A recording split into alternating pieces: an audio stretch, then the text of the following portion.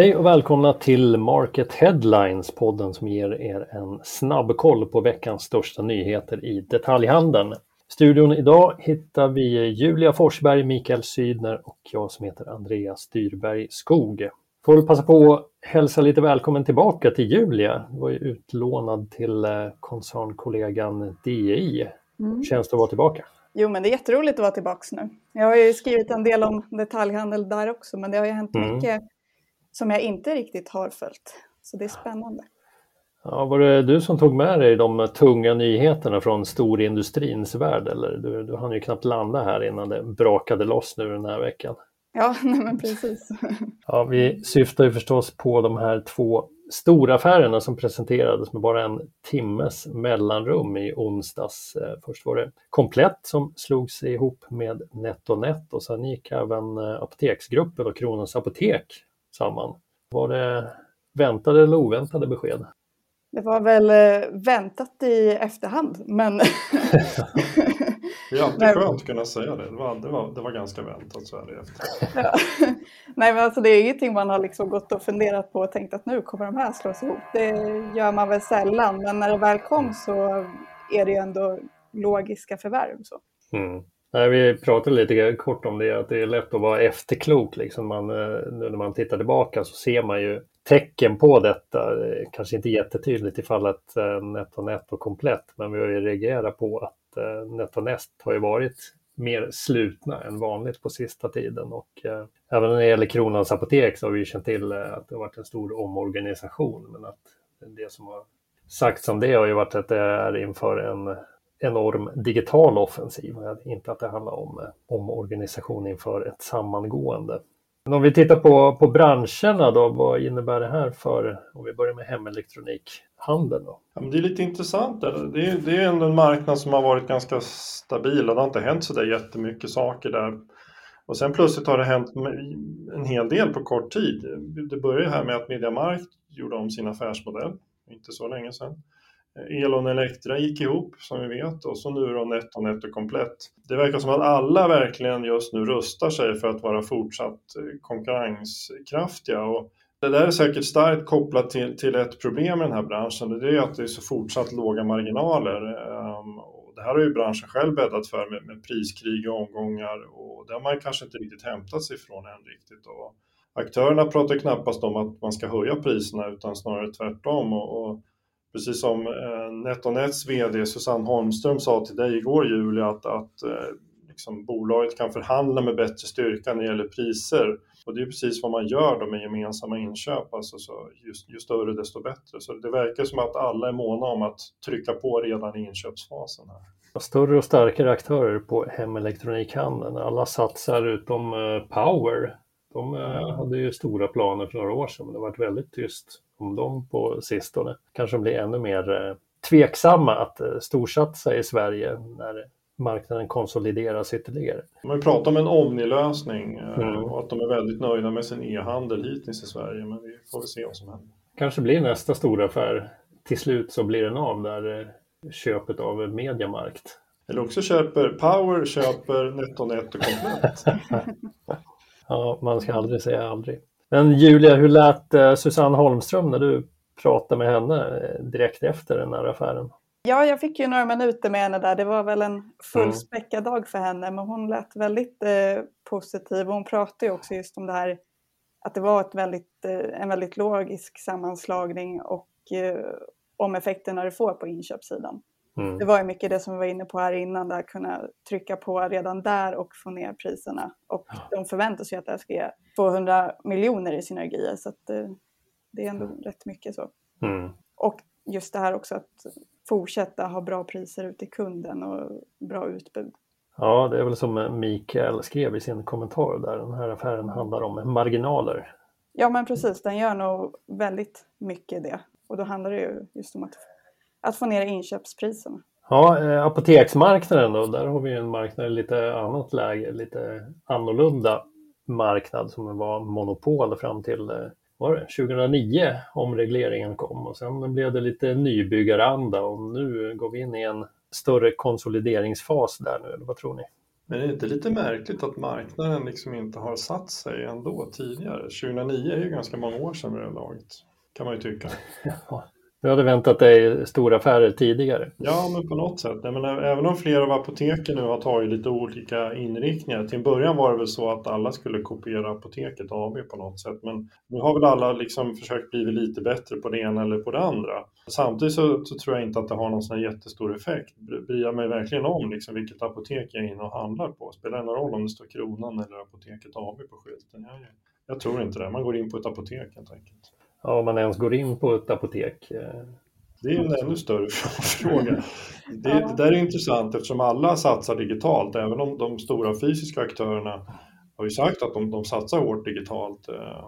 Samtidigt så har antalet apotek växt från 900 2009 till drygt 1400 2021.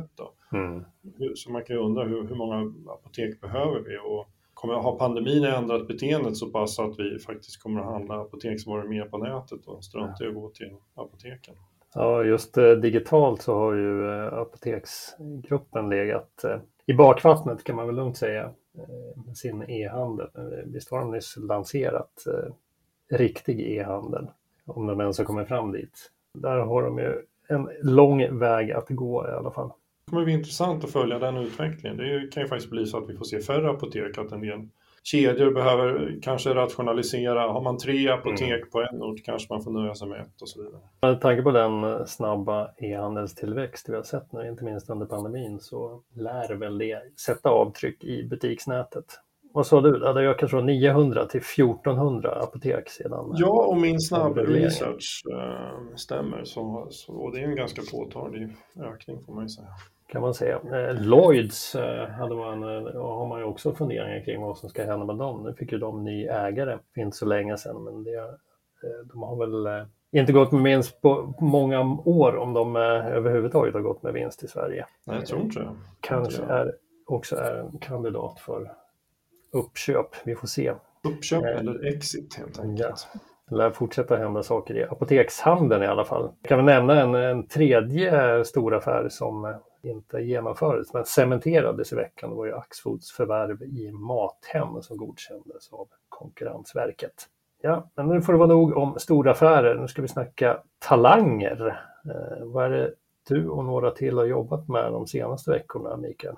Ja, vi har ju tillsammans med aktörer, läsare och andra tagit fram 2 stycken listor på aktuella talanger inom handeln helt enkelt, och även utanför handeln. Dels har vi gjort en renodlad dagligvarulista då, som finns hos våra kollegor på dagligvarunytt.se, och så har vi publicerat en egen lista hos oss då på market.se. Över 60 talanger. Vi ska inte säga de 60 största talangerna, det kan vi inte stå för, men vi har tagit fram 60 talanger då tillsammans med läsare, vi har frågat detaljister och vi har frågat andra kontakter i branschen.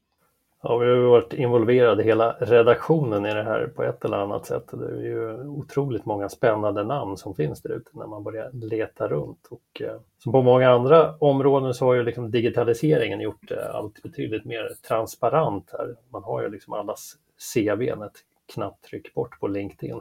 Jag har märkt att det finns en viss protektionism. Frågar du företag om vilka talanger tycker ni att ni har i er organisation, så vill man inte släppa det alla gånger för att man är rädd för att tappa dem om man plötsligt ska visa upp dem. Ja, det var väl nästan en underdrift där. Det har ju varit, man har fått lirka något extremt för att få folk att prata om detta. Det här har något gemensamt med det förra ämnet, stora affärer, så är väl det gemensamma att man inte pratar om varken det eller om vilka talanger man sitter på. Man är rädda att förlora dem helt enkelt. Jo, så är det helt klart. Ja, och har ni inte kollat på listan än så gå in och kika på market.se. Kanske finns med själv eller någon kollega eller din framtida chef, vem vet. Vad hittar vi mer på veckans topplista då? Jo, en hel rad mer eller mindre nyblivna vd:ar. Vi har Bent Holm med sin strumpsatsning, Lina Söderqvist som tar över And Other Stories, Eva Lundqvist på ÖoB och Johan Sjöhagra på Jula. Gemensamt för dem att alla har uttalat sig för Market i veckan och lockat till läsning. Vad drar vi för slutsats av det? Att det finns ett jättestort intresse kring vd-nyheter. Ja, men det har ju varit så. Vi märkte det när vi gjorde den här vd-karusellen, kartlade alla ändringar under 2021, så märkte vi också att det var ett väldigt stort intresse kring den. Då. Och det fortsätter så fort vi... vd som kommer, vd som går, vd som kommer tillbaka, som Lina Söderqvist till exempel. Det finns alltid ett stort intresse kring det. Det är liksom ingen tvivel om den saken. Och lite olika stor vilja att prata också. Julia, din intervju med Eva Lundqvist på ÖoB, den fick ske via mail, va? Ja, precis. Jag försökte jaga henne efter att Europris kom ut med siffror som även inkluderar ÖoB då. Men det blev några mejlsvar sen istället. Och det var väl lite synd. Det är alltid roligare att prata. Ja, det är betydligt lättare. Dels får man bättre svar än när man pratar i regel. Dels är det ju lättare att ställa följdfrågor. Det blir vanligare och vanligare att nej, vi vill ta intervjun via mejl. Otyg, tycker jag. Det är egentligen bara när man bokar de här kanske lite längre intervjuerna som de faktiskt gärna pratar då istället. Och det är ju en förutsättning. Man kan inte göra en längre intervju via mejl. Det blir jättekonstigt. Men de här lite snabba, korta, jag håller med. Det är svårt att få dem att faktiskt prata då. Men när vd:arna talar så lyssnar branschen, även om de talar via mejl. Den slutsatsen kan man kanske dra. Ja, och vi har fler spännande vd-intervjuer i den berömda pipen, så det är bara att hålla utkik på market.se för fler heta namn framöver. Och med det så är det väl dags att stänga butiken för den här gången, men vi hörs som vanligt nästa vecka. Vi säger trevlig helg så länge. Hej då. Hej då.